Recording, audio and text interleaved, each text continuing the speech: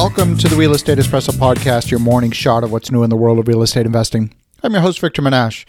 On today's show, we're talking about the challenges that many property owners will be facing during this unprecedented time in modern history.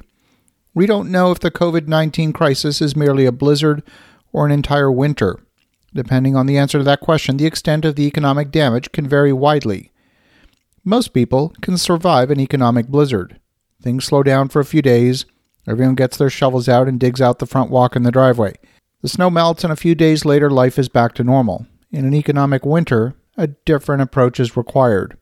Today's discussion is a microcosm of the hundreds of similar situations that are happening in industries all over the world. If you're in the restaurant business, if you're a taxi driver, if you're an airline pilot or a flight attendant, hundreds of millions of people are being directly affected economically by the current outbreak. The real estate example we're focusing on today is short-term rental properties. I'm an owner of a portfolio of properties in the Rocky Mountains. Current search shows over 300 listings available for next week. Normally, at this time of year, we're running about 80 to 90% occupancy. This past weekend, Airbnb changed its extenuating circumstances cancellation policy. This policy overrides the policy that each Airbnb host lists for their properties. We've seen a flurry of cancellations over the last 3 days. In many of these cancellations, guests have been making false claims in order to qualify for a full refund. The Airbnb policy says they may be able to give a refund or waive the cancellation penalties if you have to cancel because of an unexpected circumstance that's out of your control.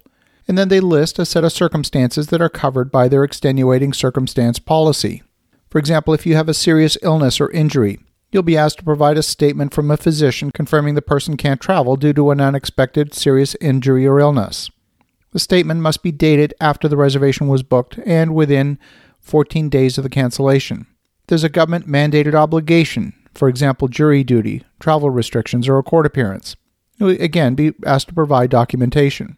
If there are travel disruptions that make it impossible to get to the destination, whether it's a road closure or flight cancellations, and there's no alternative methods of travel. Here again, you've got to provide documentation. If there are travel restrictions imposed by government, law enforcement, or the military, restricting travel to or from the listing. And finally, if there's an epidemic disease or illness that suddenly affects a region or an entire group of people. And any update to the policy regarding the outbreak of a disease is going to be determined based on announcements by the World Health Organization and local authorities. In my case, my properties are not in a location that has identified any COVID-19 cases. As such, unless the guest is unable to get to the location due to, say, a flight cancellation, they would only be entitled to a 50% refund and not entitled to a 100% refund. Naturally, as members of society, Airbnb hosts have multiple roles with conflicting obligations.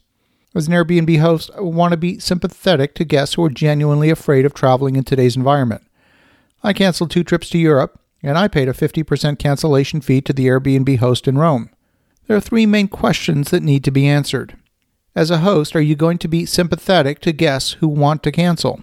Number 2, if the guest has made a false claim that the property is infected, is that going to unfairly stigmatize the property and lead Airbnb to improperly flag the property as having a problem? And number 3, how will the property owner ultimately pay the bills in the coming weeks and months? Some people may experience travel disruptions due to flight cancellations, and we're very sympathetic about that. I would not choose to travel right now either. At the same time, we still have bills to pay, condo fees that are due, and mortgage payments that are due. In our case, we have a cash reserve that will carry us for a period of time, but that cash reserve never contemplated 0% occupancy for an extended period of time. We're probably not alone in that regard. We'll have to tap some additional resources in order to cover the negative cash flow at some point in the future. A 2019 report by JPMorgan Chase looked at a sample set of 1.4 million small businesses within their banking system. They looked at the bank deposit accounts and found that 29% of the businesses in their sample set were unprofitable, and 47% had less than 2 weeks of cash liquidity. It's reasonable to expect that the JPMorgan Chase study is mirrored broadly throughout the economy. That means that nearly 76% of U.S. small businesses could be insolvent in a matter of weeks, in less than a month. Right now, you should be taking steps, immediate steps, to conserve cash and reduce expenses. As you think about that, have an awesome rest of your day. Go make some great things happen. We'll talk to you again tomorrow.